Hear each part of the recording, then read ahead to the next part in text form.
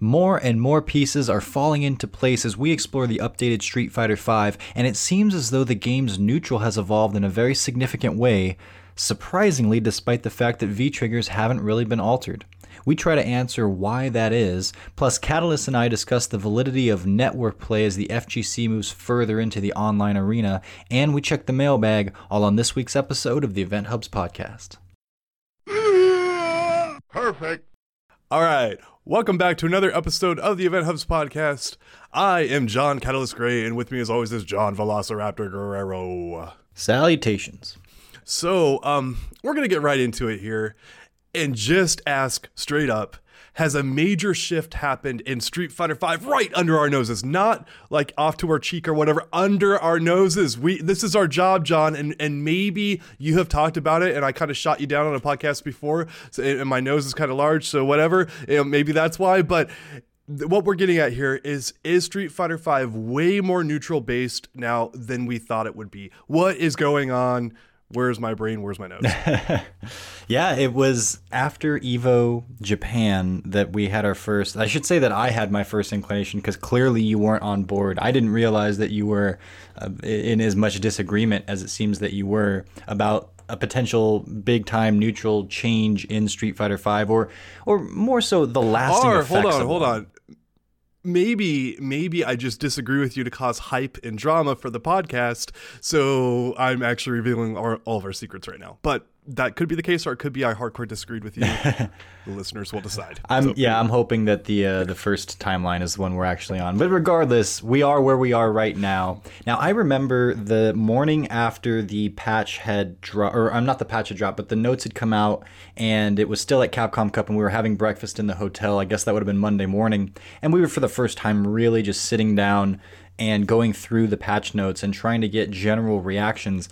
And it was clear that the neutral Unga Bunga, I should say the normal Unga Bunga, meaning like things like Rashid's normals and Bison's normals, a lot of those moves that had you could just throw them out there, and the risk reward was such that it was way too in your favor and you didn't have to think about it. Those moves were absolutely attended to. There were some significant changes, but when we were looking at the paper, it didn't necessarily seem like there was going to be that big of a shift away from the just do it Unga Bunga when it comes to V-triggers. And as far as I can tell, that still is the case on paper. But what we've been seeing thus far with EVO Japan, with Topanga, and also I would say in at least in my local matches, I'm kind of done with online at the moment. We'll get into that a little bit later on.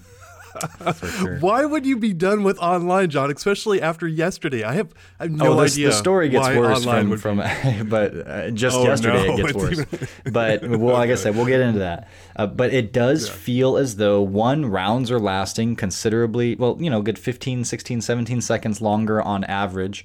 And we're not seeing V-trigger just be the deciding factor. So it seems as though the shift has been toward more neutral play. And you have someone like Sakura winning EVO Japan. Again, that's the very beginning. There's a lot of little variables there. Maybe people were just testing things out and whatnot. But it's one of the biggest evidences we have thus far. And it's something we can't just ignore, especially not at this point. So it's just the picture is coming more and more into view. It's becoming more vivid. And it really looks like Street Fighter V has become significantly more of a neutral, thoughtful process game than it ever has been. Yeah, and I want to go back to what you said about matches taking longer to play through. And you actually went back and did the data on this. You took the EVO Top 8 from 2019, and then recently we took the Topanga League Championship is what they're calling it. And the average for EVO was, I believe, 60 seconds, and then the average for Topanga was 44 seconds of matches lasting, I should say, and that's 16 seconds longer. So when you're pulling out that number, you're not just pulling out a random number that you think it is. You actually went back and calculated the data on this, and it's up there on the website if people want to check it out for themselves. Matches are, maybe it's a small sample size, maybe it's not enough data to truly go off of, but it matches up with the eye test. It matches up with what we're seeing. We are seeing matches go on for longer in Street Fighter V. people are looking at the health buffs, and yeah, obviously that's a very straightforward, hey, people got more health, rounds are going to last longer, but 16 seconds longer, more health, like, I don't know about that so much, but something that people might be overlooking and not seeing how much of a factor it is the stun buffs that most characters got in this version. And you have also tournament characters like Birdie, Karen, and Rashid that all got stun nerfs to some of their moves, and that makes it harder for them to blow you up and whatnot. And those are three of the more popular tournament characters that we saw quite a bit of, and there's so many factors here that are jumping out at me. People may not remember that season 2 Balrog got that the health buff up to 1025, and then actually in season 2.5 they brought it right back down to 1000, and he got no other changes. And it wasn't until season 3 that they got like all the V-trigger nerfs and other stuff like that. But many of the player bases actually at when season 2.5 happened were like, the health change is a big deal. I didn't think it would be a big deal, but this has actually changed how much Balrog is kind of dominating matches. He was still really good. He was still doing great all throughout season 2, but he wasn't as dominant as he once was, and he lost 25 health. 25 health. That's how big of a deal. When that happened, there was discussion about it because Balrog was a problem. And Capcom's fix to the problem was, we're going to remove 25 health. And that felt very minute, and I 100% stand by the idea that wasn't enough, because that's not where the problem was.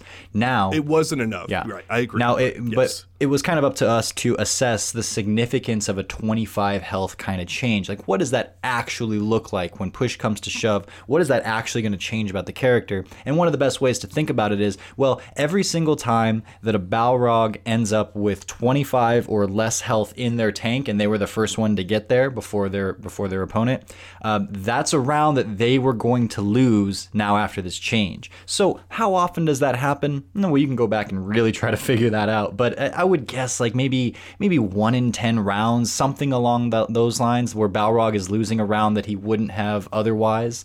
So that gives you just a general idea of how significant a 25 health buff or nerf would be. And that's what's happened for a lot of characters here in the most recent season. A lot got 25 health and some just got one or the other. And it certainly is a factor, but I would imagine it's probably a factor as far as the vitality goes, the health, maybe 1 in 10 rounds or maybe 1 in 8, something along those lines. So it's not nothing. But a big part of this, I'm trying to get back to, if V-triggers haven't been all that affected, why is it that the rounds aren't just continually being decided by V-trigger? Yes, there's been a change over in the general neutral when you're talking about normals, but as far as I can tell, and as far as I would guess before this season started playing out the way it has, is that V-triggers are still going to trump over just basic neutral. That's really been the case throughout Street Fighter V's life, and yet we're not seeing that they are. So I'm like, well, how do I reconcile this? Because it still doesn't technically make sense with what's on paper and what we are seeing. And we were discussing this a little bit yesterday, trying to figure out how we wanted to tackle this. And something that, again, those like 25 movement with stun and health is not necessarily something that's going to register on everyone's on the front burner for everybody. I do want to add in, actually, with the health, you get 25 more health and you go, okay, that's like a crouching medium punch more you're taking, right? Well, with damage scaling at the end of rounds, like you start to scale, I believe, 50% health. Like the game does last longer when your health scales down, and that's something that is, so that 25 health could actually end up being more like 60 or something like that, especially if you're doing a long combo, which scales quite a bit more. There's quite a bit more like that kind of factors in with that. Sure. And I would say it's even less prominent in people's minds when it comes to stun. It's like, what do you do with that? How do you calculate what significance a 25 increase or decrease in stun is going to do for someone? And one of the things that I think is maybe one of the major contributors to what we're seeing in regards to how long rounds are lasting and how V-triggers are playing out is that if you have that much more stun, and like you noted, there are some characters that are doling out less stun, that means that there's more of a chance that someone who's being attacked, their stun bar is going to get up to those upper levels without actually being stunned or being filled, right? And so they're going to have more opportunities, in theory, to see that their stun is getting close to being filled. And if that's the case, I know that I've seen in my own gameplay a lot more situations where I am prompted and have the time to think about it long enough and execute on it, use V reversal. And if you're using V reversal, that's directly taking away from your ability to use V trigger. And that might be one of those kind of stones you have to unturn one or two of to get to, but I think that's contributing to why we're seeing rounds lasting longer. And I think that's really good, because even before this season rolled out, one of the things first of all, we've all been hoping that the game turns into more of a defensive game, because it's just offensive been king for way too long here in Street Fighter V. But if you buff up V reversals, or if you give more of a reason to use V reversals, that's going to directly take away from V triggers. And I think V triggers have been a little bit too big, a little bit too much of the rounds in these first 4 years. So. Yeah.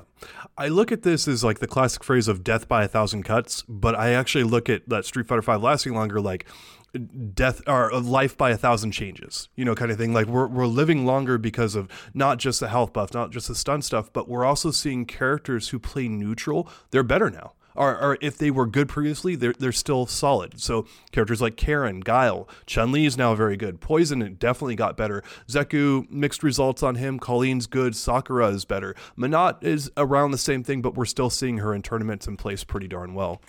Those are all characters who force you to play neutral. You cannot just run them over and do whatever you want to in most of the matchups that they play. You have to go the route of neutral. And we've seen, as you've talked about before, the Unga Bunga, the characters like Rashid, Bison, Urien, they specifically got nerfs to the moves that they were spamming over and over again.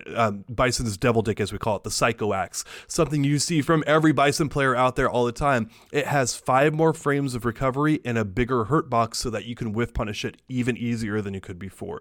It is those kind of changes, like you go, yeah, it's a change, it's good, it's fine, but it all starts to add up, and all of a sudden you're just kind of naturally playing more neutral because of the Unga Bunga is quite a bit worse, and it doesn't seem like it's quite a bit worse on paper. I even argued like, yeah, I'm not seeing it that big, but now that I'm playing the game even more, and now that I'm seeing more tournament matches, and I'm specifically looking for this, I'm going, holy crap, John was right. Like, the game feels much more neutral based, and it's happening. Like, I think it's happening all up and down. And there is a certain, I would almost say, subconscious aspect to this that, again, I will get into this later when we talk about lag, that when your brain is going to pick up what the most efficient approach is to the atmosphere that you're in, to the game that you're playing. And it's going to pick up on all the little tiny nuances, how fast your character moves, how quickly they respond when you press a button, even stuff that maybe your conscious mind may or may not pick up on.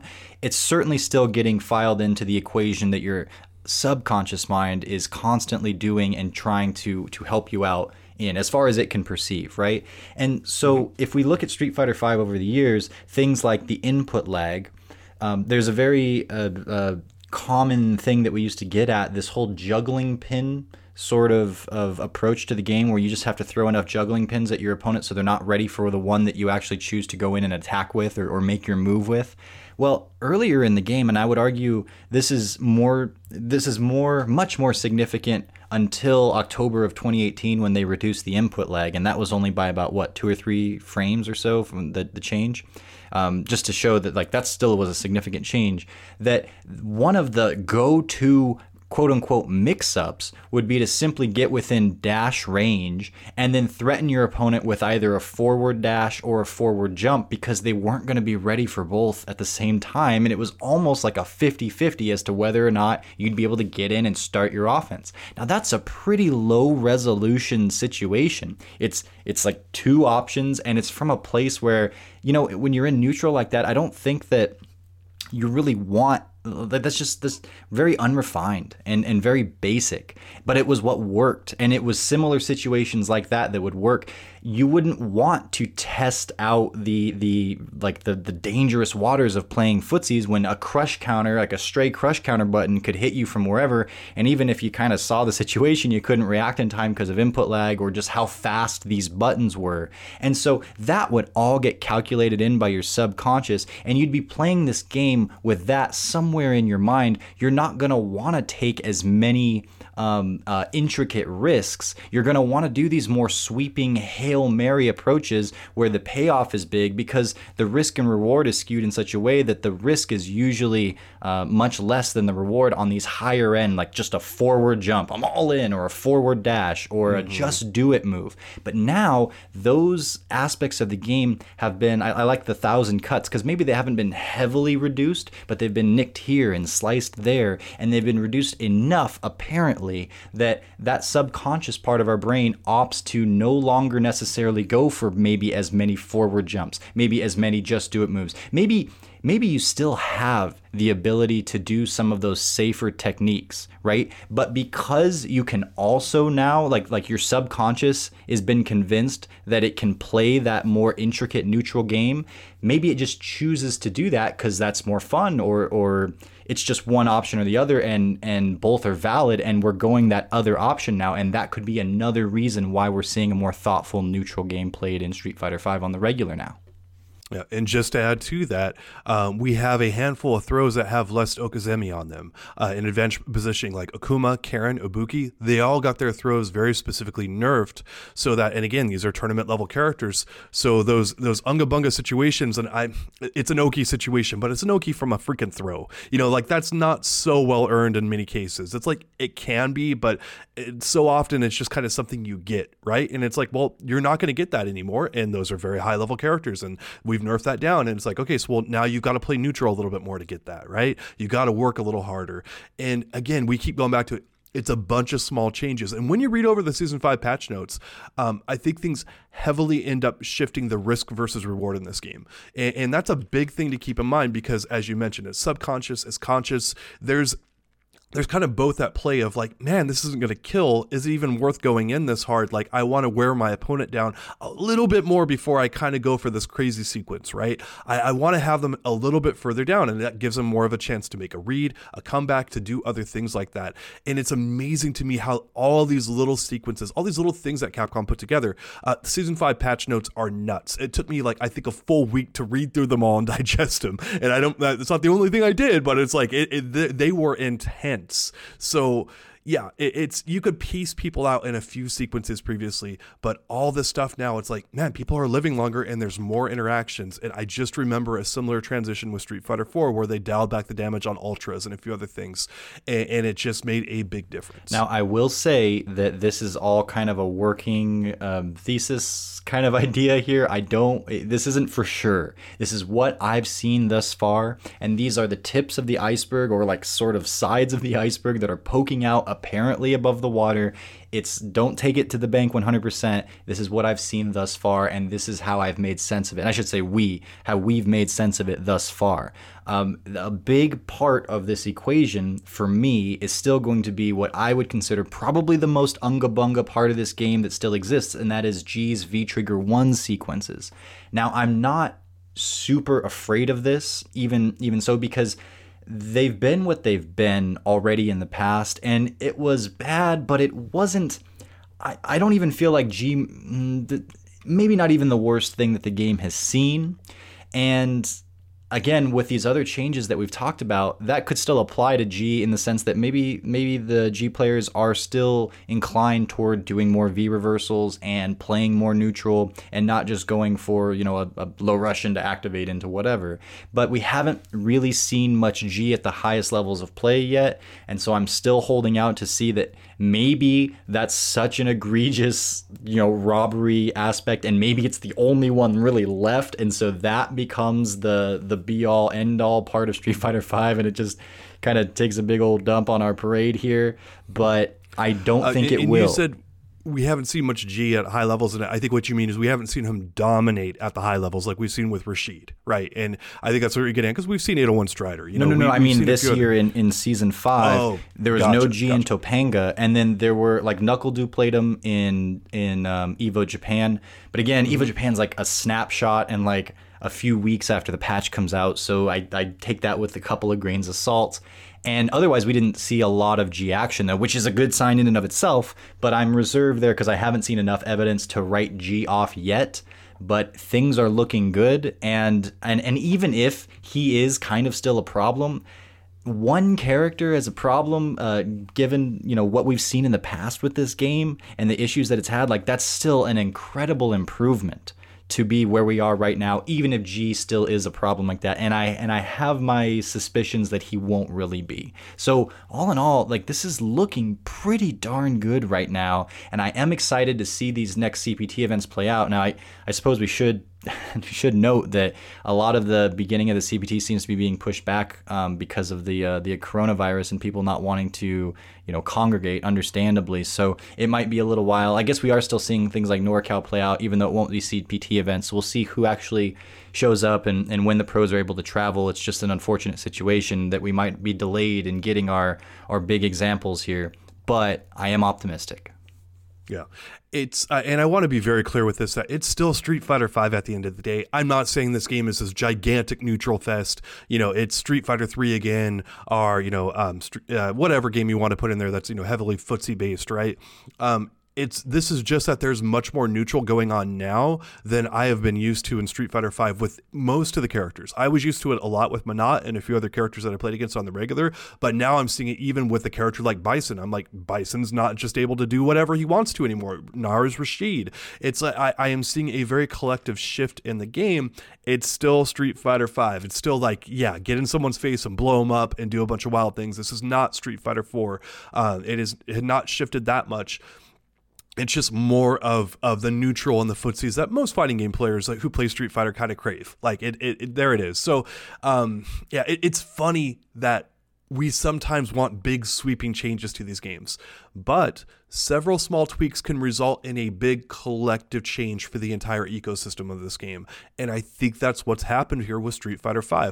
There weren't, it's why I was so, not sure about like the big changes that you were talking about. I'm like, yeah, I don't know. I don't see them here in the patch list. I'm not seeing them yet, type thing. And it's like, I was kind of skeptical, and yet all these small changes seem to have added up, and it's like, wow, here it is. So maybe we're wrong. Maybe, we're off base and everything's going to go to freaking, Rashid Unga Bunga in like 2 weeks, kind of thing, and we're screwed. But it's, to me, it's not a night and day different change in overall, like with Street Fighter V, but it is a noticeable and perceptive, something you can pick up on, right? It's something that matches up, and it's like, oh wow, like things are lasting longer, like this is working better. I can see more of the collective thought and less of like the random 50-50s deciding everything. Right. So now that we've reached this place that we've been hoping to get to for so long, let's transition a lot of our events and our focus into the online mode, where we throw all of that right out the window and play with right back into the thick of Unga Bunga, where anything goes and lag is king. And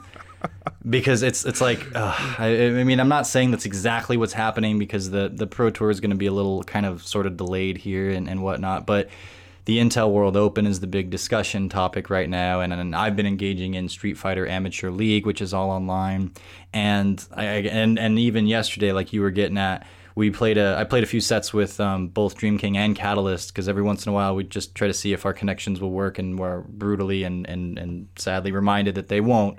But it's just, online is not, in my opinion, ready for fighting games yet, and we're really pushing it and really trying to get there, and I just don't know what we're measuring at this point. And so with that, I will go right back to a statement that we had yesterday, that when we talked about it after we ran our sets, we all had concluded that we have had online sessions that have been like offline sessions, because we found the right person, right connection, and it was like the interactions were meaningful, everything was going on. Those circumstances can exist, but they're not consistent. Right. When you're searching with a filter, when you're at, only 5-bar connections and it's going to be in your region, but like with the Intel World Open, it's you can play Americans, you know, like you could play the United States. I could get matched up with someone in Maine, and also no training room is one of the rules for this single elimination online event.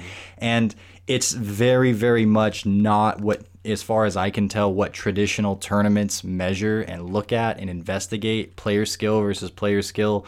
If I win, I'm not like, well, that's because I'm better than them. It's like because I kind of got lucky with the chaos that's being randomly thrown at me right now, or vice versa, and it's extremely infuriating.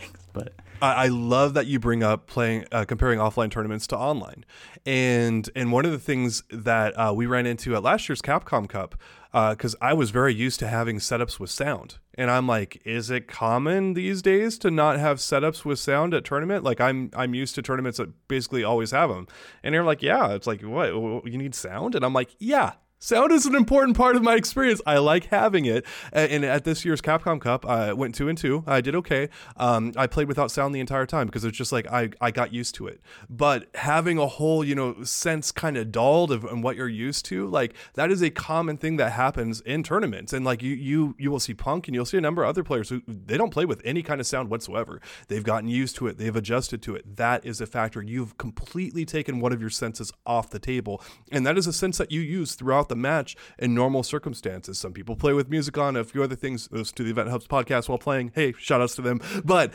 most people have sound on, and you're completely taking that off the table in some offline tournaments. And so I look at that and I go, yeah, latency sucks, but so does that. Yes. You know what? And so does having monitor lag that happens at some of the tournaments that we run into. And so does being bumped into when you're playing at a very crowded venue and you're trying to go for your combo, and all of a sudden some dude rams into you because you have no space to move at. And so it was like having to sit like 10 feet away from the monitor when you have like nearsighted and whatnot, like myself, and don't normally play with glasses on, and it messes you up. All that other kind of stuff. Tucson FGC just screaming at you behind while you're trying to play. That could be upsetting as well. Yeah, or your friends shouting advice to you when you're playing an Ed, and you got to tell them like, hey guys, like I got it, like you're throwing me off and stuff like that. All these type of things are factors, and they can be smoothed over is what I'm getting at here. The FGC has got this real hardcore bias, and I'm not saying it's everyone, but I am saying it's some people, maybe my co-host here on the podcast, who I love immensely and is a very awesome person, but we're so unwilling to accept certain things, especially when it comes to online, and especially when it comes to the way we've never done things before. Yet offline tournaments have plenty of problems as well that we don't really talk about because we've been doing them for 30 years, and they're just totally acceptable because that's how it's always been. And where I go back to this is one, we need to be more accepting of online tournaments because they are a good way for us to compete and play online. They're not ideal yet, and they can sure as hell be made better, but they are a good way to get more people in the door, have more matches, have more variety, have a lot of things going our way.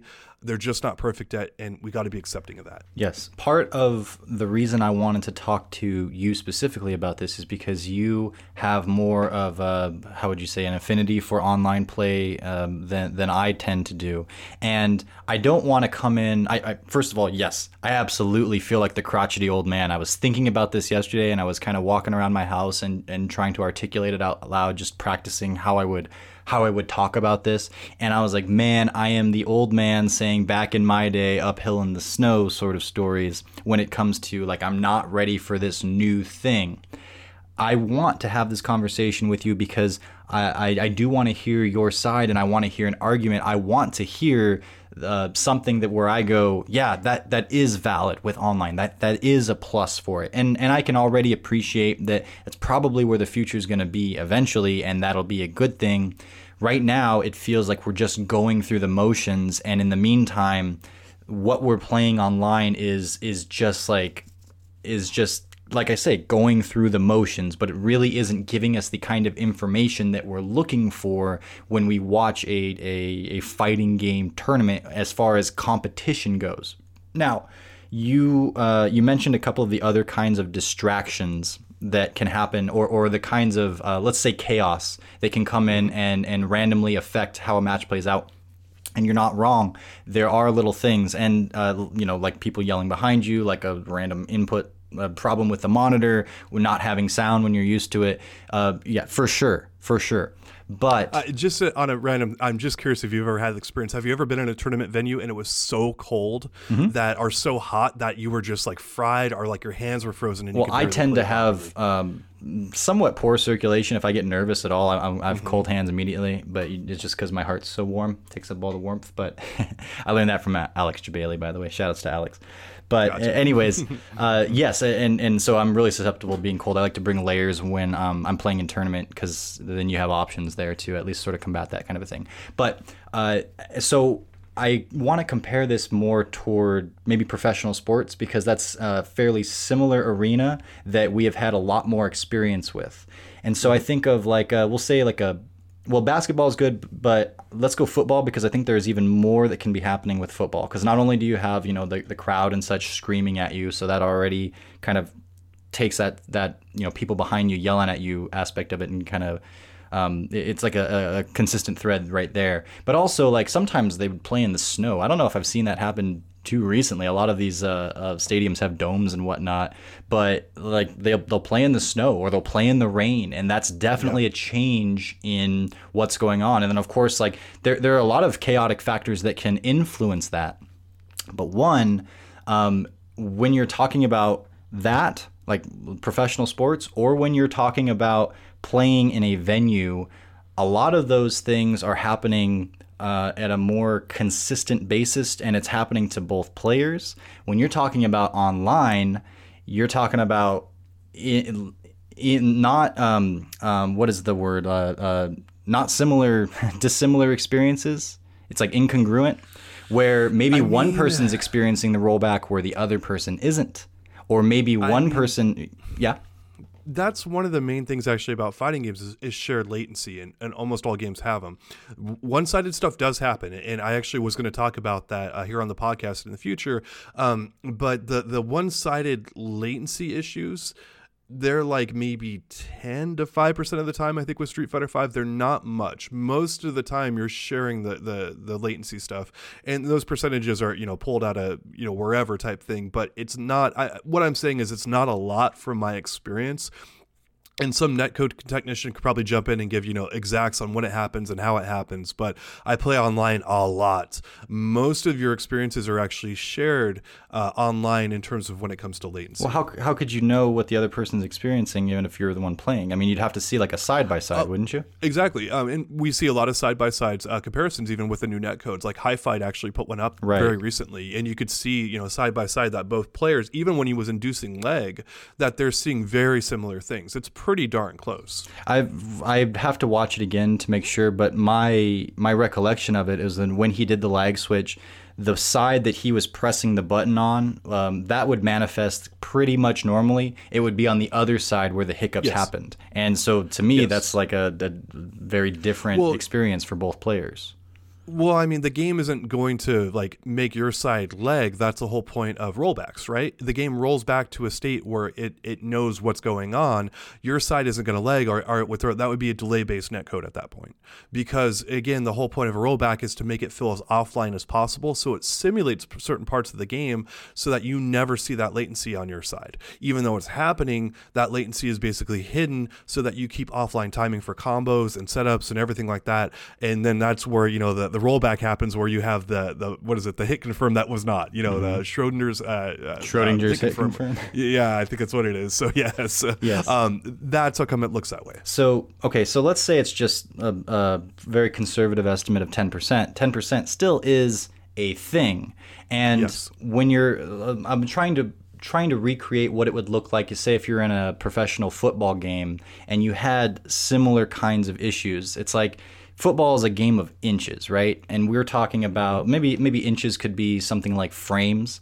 What if there was just an alteration where there's a hiccup where 4 inches of like where the ball was at in the air suddenly stuttered and changed, and or like where the runner was tackled and went down was like just short of the first down line, but it was like 4 inches, and then he suddenly zips back or zips forward briefly, and everyone could see that and perceive that, and it was happening at the very least at a 10% difference for each team, or like maybe for a second it was snowing for one team and it wasn't for the other, things like that. And I say, okay, so imagine that kind of a scenario where the ball's going through the air and it suddenly could jump for a little bit. Things like that. You don't even really have to imagine it, actually. I'm going to bring up something that New England Patriot fans are not going to be happy about, and that would be Deflategate. And that's where Tom Brady, the best quarterback of all time in the NFL, actually knowingly or seemingly or whatever deflated footballs so that he would have an advantage, like gripping them or throwing them or kind of like whatever and stuff. And they found out it happened. The Patriots got penalized. The NFL is kind of a little bit random and how it gets, and assigns that stuff. But we actually have a real life instance of that kind of happening. Someone basically cheating, and they got away with it for a while. I mean, they didn't take away their championships. I don't know all the details. I didn't follow it super closely, but it was a very big story, and it happened, and they got away with it. And more recently, the Astros and MLB, they were caught stealing signals, and like I think with a camera. They used technology to cheat, and so they knew like what pitches were coming and a few other things and whatnot. And it's I mean. That's cheating versus circumstances that no one is controlling happening, right? Not exactly 1-to-1, but my whole point is this stuff does happen even in pro sports. We have unfair things kind of going on, and there it is. Exactly. And when that happens, even something as seemingly small as, well, you deflate the balls a little bit, how much is that actually going to change the outcome? Apparently it's pretty significant, and it's to the point where people are like, that is super not okay. That is not valid. And I'm sure there's a lot of politics, especially when you're talking about the Patriots and the best quarterback of all time. It's going to be a lot harder to go after that person and that those entities than it is, just off of Joe Schmo or whatever. But it depends. The NFL is not known for being very judicious with their punishments, I will just say. Right. So there's about a million factors in there, and so much controversy. There's just but here's a question though.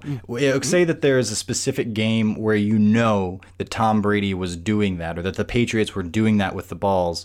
When you look at that game and say they won, you don't go, okay, that was an example of the Patriots' skill, and that's the kind of football I want to watch. And I don't look at that game and go, like, that should count towards their record books. Now, apparently none of those wins were taken away, but as far as the fans' perception of this goes, they go, that's not legit. That's not what I'm here to watch. The reason why we don't want cheating and chaos is because we want an even playing field outside of the skill that these players bring with their physical and mental abilities. That's what I want to assess. And when you bring in these other elements of chaos, especially when they're not consistent on both sides, it immediately and severely cheapens that experience. And we're no longer seeing who's better because it's Tom Brady plus deflated balls. It's like, well, now I don't care. I want to see Tom Brady with the same ball and this other guy with the same ball and see what happens. Because otherwise, it's worthless. I don't care if he does something amazing while he's cheating or while there was some deviation from the rules that we have accepted.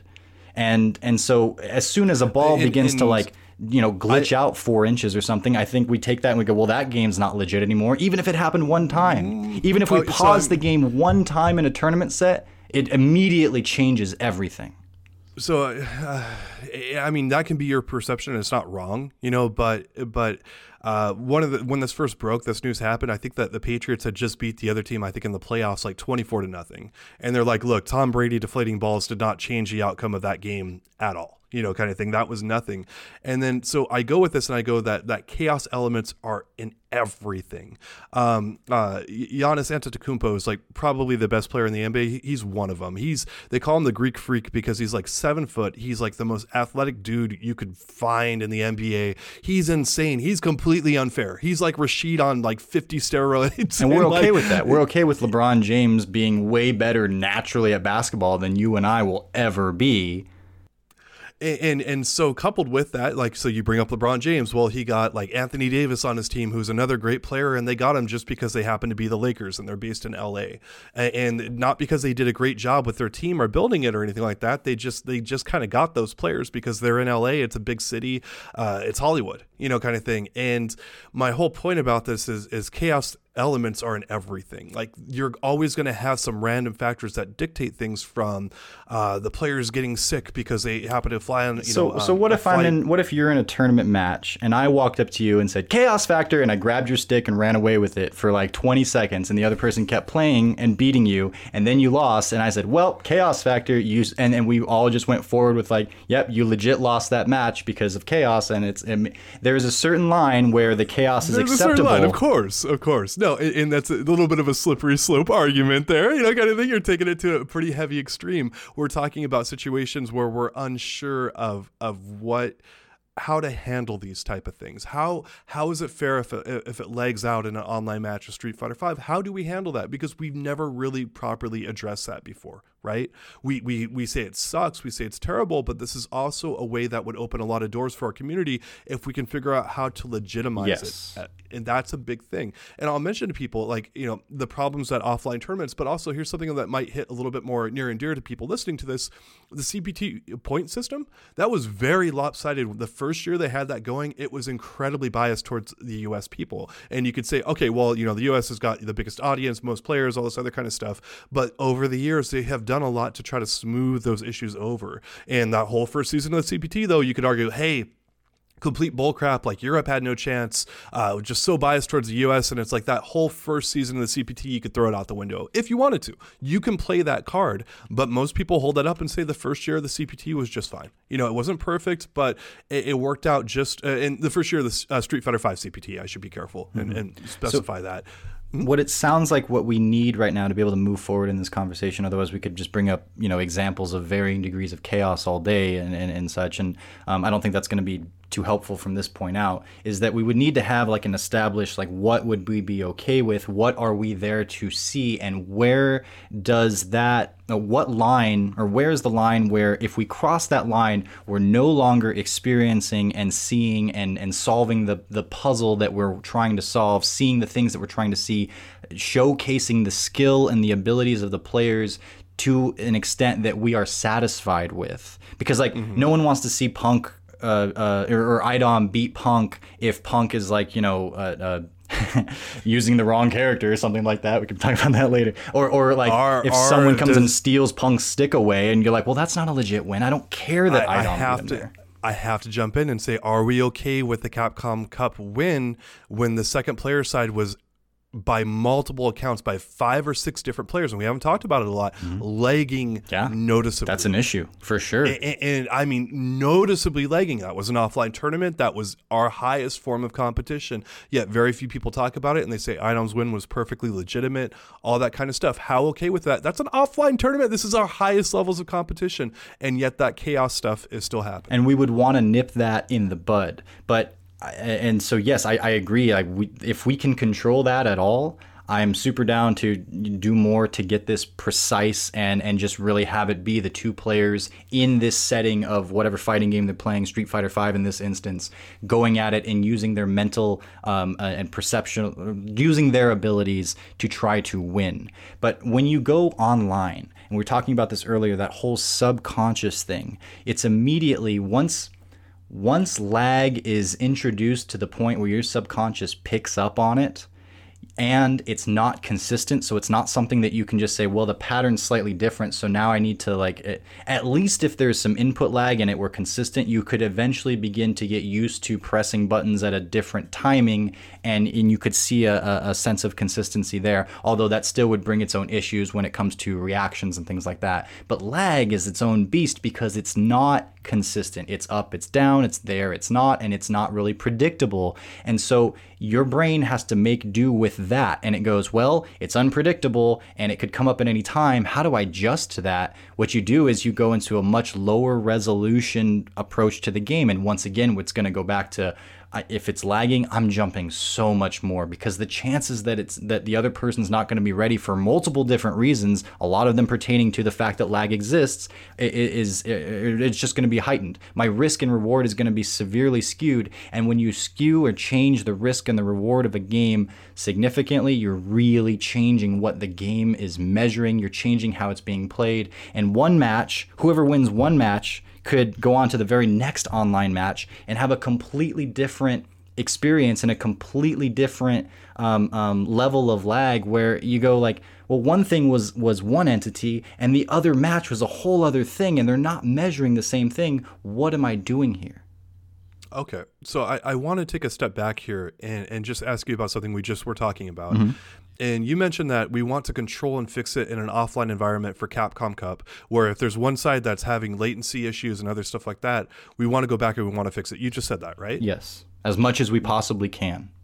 Why isn't that our same mentality for online tournaments? It needs to be, is what I'm saying. And you're going to have, like, you also have to introduce, like, or accept that there's gonna be a certain amount of chaos that you're gonna have to be okay with. I don't throw that out, because sometimes the crowd's gonna be louder than others, and sometimes the weather's gonna be different, and individuals are gonna have different personal experiences. Maybe someone's feeling sick, things like that. You're never gonna get a one-to-one perfect, exact, no chaos, and it's only the player's ability that's factoring in. But when it comes to online, I would say the amount of chaos and the type of chaos that comes in makes it so that the things that I'm watching Street Fighter for are no longer present. And that is an issue right now. There's a number of things that are very clear and apparent, which players have talked about online. It's like, hey, we need to control the locations of online tournaments more. It cannot be, Zimbabwe to California, kind of thing. That's not okay. We need to have connections that are much more localized and a few other things. And then we need to have much more quality control. But we have to start somewhere. Yes. We have to start. Well, and I agree. And so I'm not saying we need to throw out online competition. We do need to get it started, and that does seem to be what's going on here. And I'm already on board with that as one of the positives. When I said earlier I was hoping to flesh this out with you and maybe get some more positives in there, that's what I'm kind of hoping for. But yes, it does need to start, but I think that we also need to be kind of careful about how much weight we put in here. And I think the focus, here's what I'm afraid of. I'm afraid that the companies or the developers go, okay, people are okay with this, now we're just going to make this the standard, and they're not going to focus on making the netcode way better than it is right now, because it needs to be way better than it is right now, or else it's not fighting games. It's not competitive fighting games. League of Legends, or I should say Riot Games, is working on a new first-person shooter, and they documented up and down how they are working on making that netcode unbelievably better. And it's like, okay, that's overhyping it a bit, but a lot better even than the standards they're used to in first-person shooters, which is pretty darn good netcode for a number of games. In contrast to the fighting game community. Let me make that very clear, because I might have some angry first-person shooter, people contact me about that. But compared to fighting games, first-person shooters are generally used to a higher level of quality with their experience. So I'm not going to go into all technical details of how they're going about this, but it definitely needs to be a thing. But we do have to start somewhere. We have to kind of prove stuff. It's like, let me go back to the Capcom Cup example, because I think that really resonates very well. We talked about some of the ways to fix that, and that's, hey, you're going to reboot, PS4s multiple times. You're going to switch over to PS4 Pros. You're going to use a PC. You're going to use all these kind of things that introduce different cost, whether it comes from the time the technicians to set it up and to make sure everything's cohesive and running well. We just talked about the Intel Open running on PC and how that could be a disaster if it's not tested properly, all this kind of stuff. There are a number of ways to prevent this stuff and to make it better, but the FGC, sometimes we have to drag our community kicking and screaming to make progress on stuff. They're not willing to kind of come along with it. And this is where I see this is an issue where I'm seeing more and more with online tournaments, just people immediately writing them off and saying, no way, no how, this is stupid. And it's like, that's a very bad mentality to have. We need to be cautiously progressive about how we can improve our community. It doesn't mean we throw everything out. Everything out we've built, that's not what I'm saying. But it's important that we do try to adapt, grow, and get better. And to do that, we have to embrace some new ideas along the way and some new ways of doing things. And I'm seeing pockets of that, but I'm also seeing a lot of resistance overall, as I've been seeing for decades now in the FGC, of changing things from the way that we've done it previously. Now, I am signed up for all 4 of the available Intel World Open, which, by the way, everybody, the Intel World Open first events have been open for registration, and you can go sign up. I think there's only 512 spots per tournament available, so you want to do that sooner rather than later. But I have signed up for those. even though I've talked some smack about it already, the idea of playing online and it's single elimination, I do want to be here and I do want to try and I do want to give it a chance. I've played in countless online tournaments because it's been a big thing since Street Fighter V sort of started. There's been a lot of that. And like I said, I've been playing in the Amateur Street Fighter League almost, I want to say virtually every single time I've played in one of these, I've left feeling insanely salty. Like insane, like I need to take a minute. I hope my loved ones aren't nearby because I'm going to lash out at them in anger and frustration, that level of salty. And for me personally, it's fairly rare that I get there. So it's a series of experiences where I go, this is not a good look. And I also don't want people coming in and like their first looks at fighting games being this. Now, I don't necessarily have a better answer than, well, then like what, don't do online at all because we need to get our foot in the door and we need to start somewhere, like you say, and that's very true. But then I look at like the Intel World Open and I go, $250,000 and this big like worldwide thing. It's like, that is fairly grandiose. And I don't think that online is where it needs to be for fighting games to have something that big. What do you think, though? Is it too soon for that? Those kind of stakes. It should have happened 10 years ago, is what I think. I think this should have happened with Street Fighter 4, and we should have been building a better infrastructure and really developing our online play. With like $250,000 tournaments and things along those lines? Yeah, you probably could have got a number of PC companies and other stuff to sign up for it before. You actually had a number of companies like MLG try to come into the space and try to set it up. And I mean, it's Capcom's prerogative to shut them down at the time they did. That's fine. But we should have been doing this stuff much more frequently from now, and we would be a lot further along. I still think that the ultimate competition should be held offline to, again, reduce the chaos factor that we've been talking about as much as we can. It's offline tournaments are definitely better than online right now. There's no argument there. My whole argument is we need to make online more viable and good and get it up to a level where we can do qualifiers, where we can kind of, get more people involved, but also cut through some of the early pools matches that no one is going to want to see. Like when you're watching, pardon me, but Scrub Boy 15 go up against Scrub Boy 16, you get a little bit, great names there, of course, but you get a little bit like, all right, I don't really want to watch this. I don't really want to see it, and it's hard for TOs to juggle that other kind of stuff. So you start doing more things online. You branch out because there are opportunities there. Other esports have done it and done very well with this, and ultimately you try to get stuff offline. That Intel World Open is offline at the end. They switched to that. But you figure out ways of using this medium and this approach for you. You get progressive with it. You figure out some approaches that are going to work. For you in particular, I think you probably need to take a step back since you are getting so salty and adjust your mindset with how you play online. If you're getting that upset about it, like it's probably you need to make some adjustments. Like you should not be getting that upset. It's unhealthy for anyone to get that upset over pretty much anything. Well, right? It's the competitive side of things, because I know my logical mind goes, this isn't. I already know this isn't legit. I've seen it a million times, and I know in theory, but when you're in the middle of it, man, still when you get KO'd, and now you have a million reasons as to why it shouldn't have happened, even more than the usual, well, you heard me push the button, but it didn't come out. It's like, well, now there's some actual legitimate, like, it wasn't your fault. That, for some reason, is much more, at least to me, emotionally driving. And I still can't divorce myself from, like, I want to win this, and I want to show myself. And also, everybody watches when you're playing online, or at least potentially, right? And then you're like, I just got my ass kicked in front of the world, and it wasn't fair. That feeling of injustice is so strong. Shout outs to Injustice. and I mean, these are all legitimate things you're saying. I'm not saying they're not, but we do need some adjustments in the fighting game community of how we think about online and how we partake in it. And adjustments all around too, in terms of like making it more legit, all this kind of stuff. Like there's a lot of adjustments to make. And again, I play online a lot. Like that's my main training grounds. It's what I do.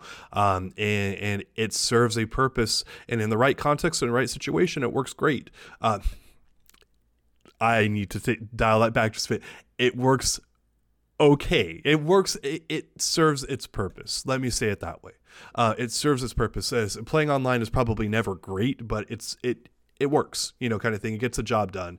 And I think that, again, the FGC has been so apprehensive and so irritated at this, and so it's not offline that they haven't become open enough to the idea of pursuing this in a good way.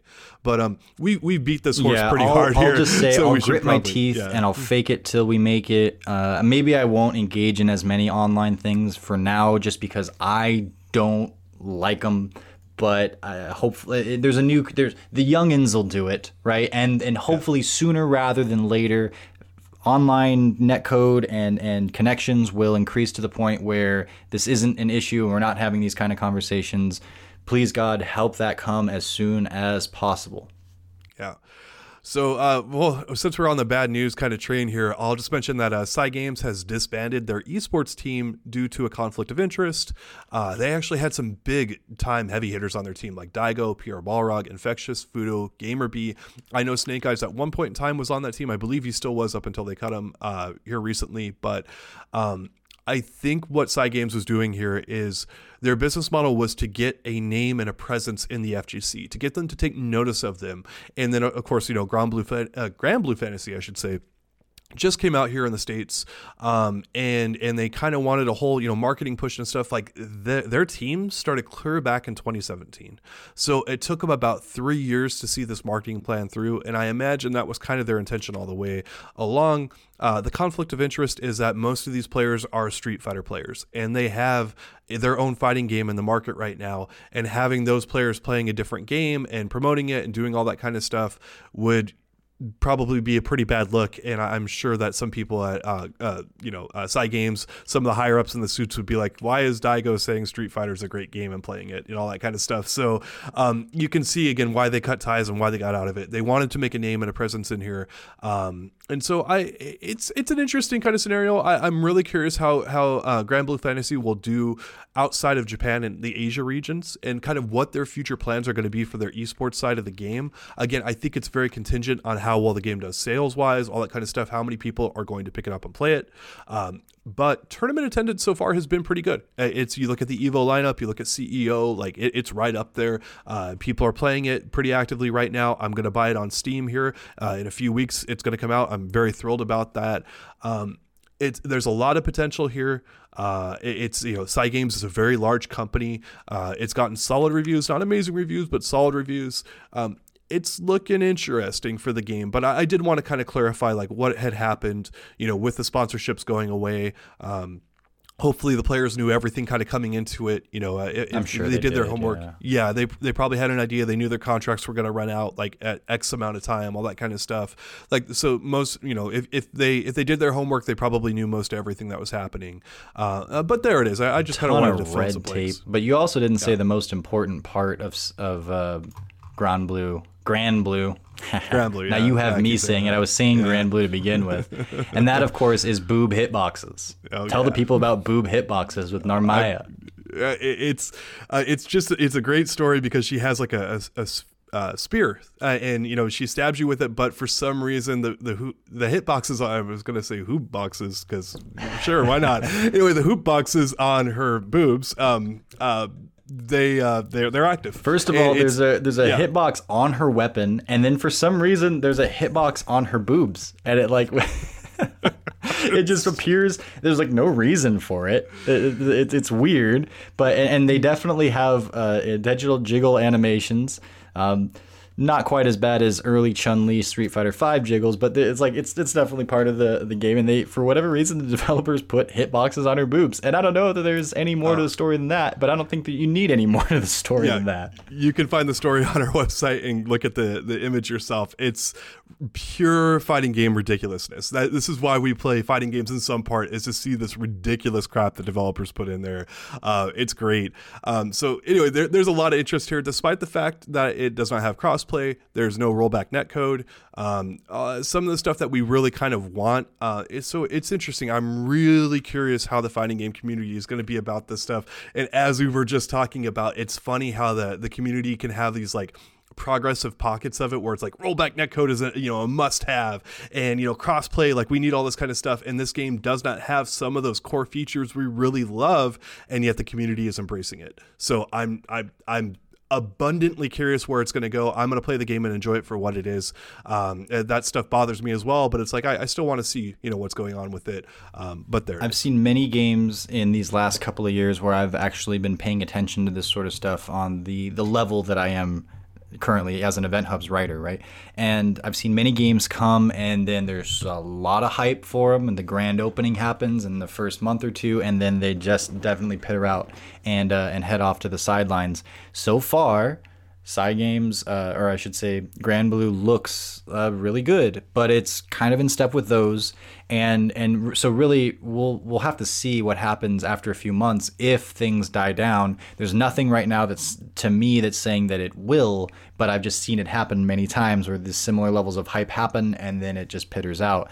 That said, it is different from a lot of more traditional games in that it's like, people are calling it more Street Fighter like, and like obviously it looks more like an anime game, although some people would debate that it really isn't. It's got simple input options in it, but you can also play with more traditional ones. There are a lot of Street Fighter-esque characters, but it's in this different kind of setting. So there's a lot of different things about it that might be, any one of those might be the thing that sets it apart in such a good way that it suddenly flourishes and does extremely well. It's got a lot backing behind it. So there are certainly reasons to be optimistic, but I'm going to wait a few months and then reconvene, see where things are. I wouldn't be surprised if it just goes by the wayside, but I also wouldn't be amazed if it continues to do well and blows up to this, AAA fighting game and it stays there for a good while. Yeah, it's I'm just going to enjoy the game for what it is, and definitely watching it closely, but trying to put any of those expectations on it to alter my experience. I just want to enjoy it for what it is, and if it takes off and does well, great. I'm really curious about games with simple inputs kind of taking off. We very strongly feel that the Riot fighting game they're working on is going to be heavily simple input based. They dabbled with that here with Ed and Falk in Street Fighter V. I don't know how much that's going to be the future of fighting games or not. They have a very interesting way of putting it into Grand Blue Fantasy.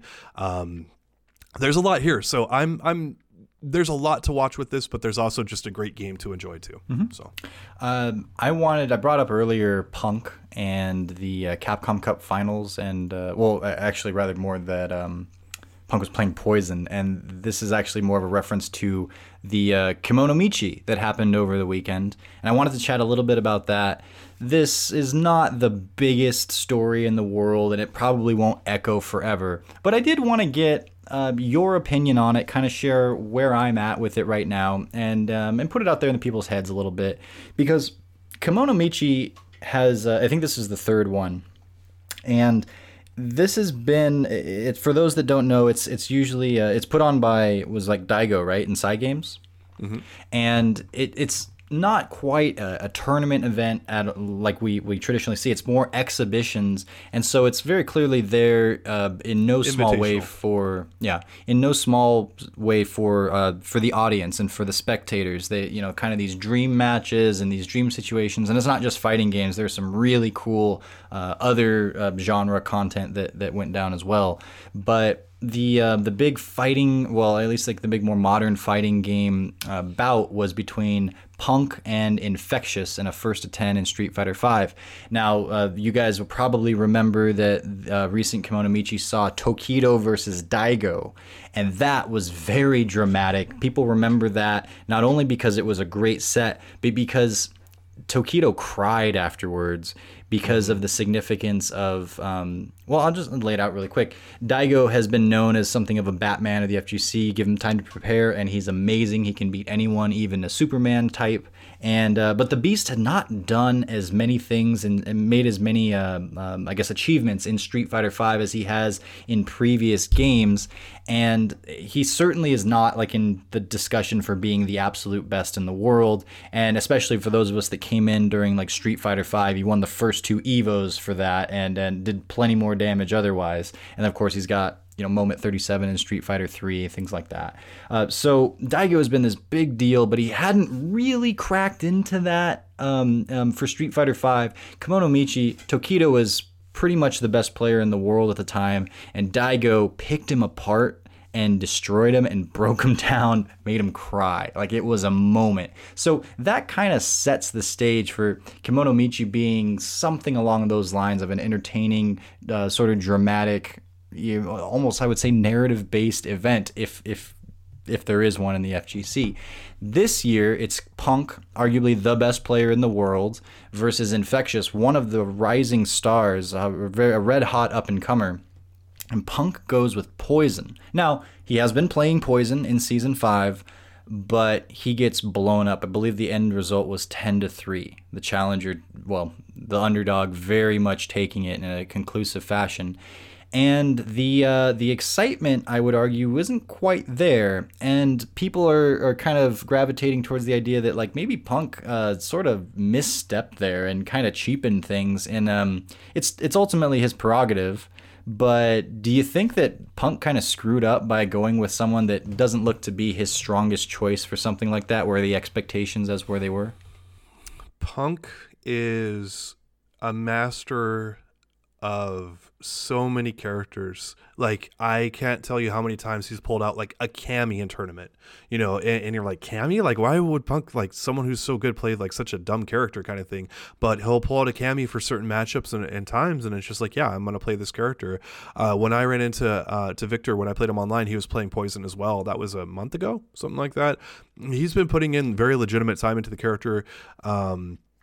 I don't look at it as a big thing at all. Like, I'm actually shocked that people are making that big of a deal about it, because, like, this is, like, he plays a lot of characters at a high level. And yeah, it's not Karen, but I don't know how much he's going to be playing Karen this season. Like, we haven't seen him in other tournaments, and people assume that, he'd bust that out, but it's like, he might be putting a lot more time into Poison and just going that route. And there's nothing wrong with that. And to me, I look at this less as like the character that Punk played, and more of like, how much more hype would this been if that was Tokido on the other end instead of Infectious, or Daigo himself? And that would have been a much more like drawing eyes and type thing. And no offense to Infectious, but he has not made that big of a name for himself in the community yet. As you mentioned, he's up and coming. He is very good. His Zeku is great. The way he plays old Zeku and mixes and matches that with young Zeku, it's beautiful. I love his Zeku more than any other Zeku player out there. I am a big fan of his. He is awesome, but he does not have the brand recognition of these other players. So until you have that, you're going to just dial back the hype about, however many steps and whatnot. It's just the way it is. But you put that in there against Tokido or Daigo himself, and I think that it changes stuff quite a bit. And again, people can cite that, but I mean, if Punk wins with Poison, no one's calling that out. Everyone's going to be like, have you seen Punk's Poison? It's amazing. It's just, I think people are calling it out because of the result, and that's fine. But yeah, to me, it wasn't. If you're Daigo, are you a little upset?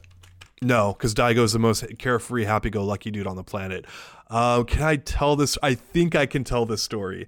The names are being changed to protect the potentially people who told me this. But Daigo may or may not have stayed with a friend of mine named Tim. Tam Tam, because he's topping our tiers right now that I'm looking at for Samurai Showdown.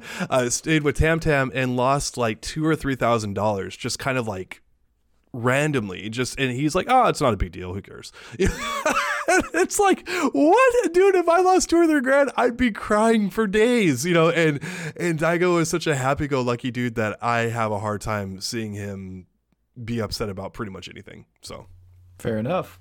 Do we have a mailbag we wanted to get to? Oh, yes. Okay, so Aaron, the Ruby fan, he wrote in, and I quote, thanks to your site and your podcast, I am now a B rank Ultra Street Fighter 4 player. I've been playing this game for 2 years now, and I've spent so much time in training mode. I've played against people that were less passable with signals online, like, just crappy connections and all that kind of stuff. But I owe the people who work for Event Hubs a huge thank you. I don't think you guys understand the impact that you have on gamers. I can't thank you guys and girls enough for what you have done for me. You have no clue how much you've helped me, help this PS3 player out. I'm still playing this game on the 3 because I can't afford a new Street Fighter. Sorry about that. Hopefully your luck will change here in the future. But anyway, I really love this game. Thank you so much. Hope to make A rank soon. And it was just a very nice little like thing there. And it's part of the reminder, like we argue about different things, we talk about online, we talk about a lot of things, but another part of the podcast is actually helping people to level up. And this is a very nice example of someone writing into us and saying, hey guys, I am leveling up. Like this is helping your website, your podcast, and all that kind of stuff. Like we argue about the stuff so that we get better. So that we're talking about it, we're breaking it down, we're trying to find what the actual reality of things is. And with that's going to come some debate. With that's going to come some of us not agreeing with each other and going off on tangents and other stuff like that. But eventually we're trying to move forward to find the things that are actually happening in our community and then tell people about them and help make everyone better, help get our community better and stronger. And it was really cool to see that example today. And I just wanted to shout him out for taking the time to write that very nice email that he did not have to write and just send it into us. It was really nice to see. Oh, you've got the feels going. I guess I should take advantage of it and say that I appreciate every one of you guys that listens to this. I don't know that I would be listening to it if it were me, and it's crazy that people would care enough to listen to these things. And when you articulate the specifics about what it is that you like, that's really nice because it gives us something to kind of focus in on and reminds us that there are those other. Sometimes it's not something that we normally would gravitate toward because we're individuals that come from our own corners of fighting games and perceptions. And I know, especially when I first started with this site, I came from a very highly competitive and competitively minded place in specifically in Street Fighter, and the kind of the scope of what I saw as relevant information and news was very narrow. And the truth of the matter is, diamond rank players, grandmaster players, and brand new rookie players alike are part of the audience here. And keeping that in mind and refreshing that is very, very important. And when you see this kind of a thing, it's nice because that you can talk about a variety of things that I might not discuss as much. Like getting into B is actually pretty decent in Street Fighter 4 from what I remember. I think it only went up to A, right? So like that's really good. So congratulations there, Aaron. By the way, also if you hear this and would care to continue, and we'd love to hear how progress goes and also who you play because that's exciting to me. But yeah, through and through, like I appreciate hearing this kind of a thing, and I'd love to hear more of it. So any of you that are going through whatever your progress is, one of the best things. One of the biggest causes for positive emotion is not getting to whatever goal you've set, but to aim at a goal and then make progress toward the goal. Like that's where it's at. You always hear the cliche, it's not about the destination, it's about the journey. It very much is. And so any stories that you guys want to share with us, we'd love to hear them and probably share some of them here on the podcast so that, this kind of group, this family of people that listen to this and we as hosts, we can kind of share in that with you. It's good feels all around. So congratulations to Aaron. Let us know what happens there. Let us know who you play. If it's Rose, I take back everything that I just said. And yeah. All right, y'all. On that note, that's going to wrap us up for this week of the Event Hubs podcast. Once again, thank you all so much for listening, and we'll be back with you soon. Hope everyone has a good week.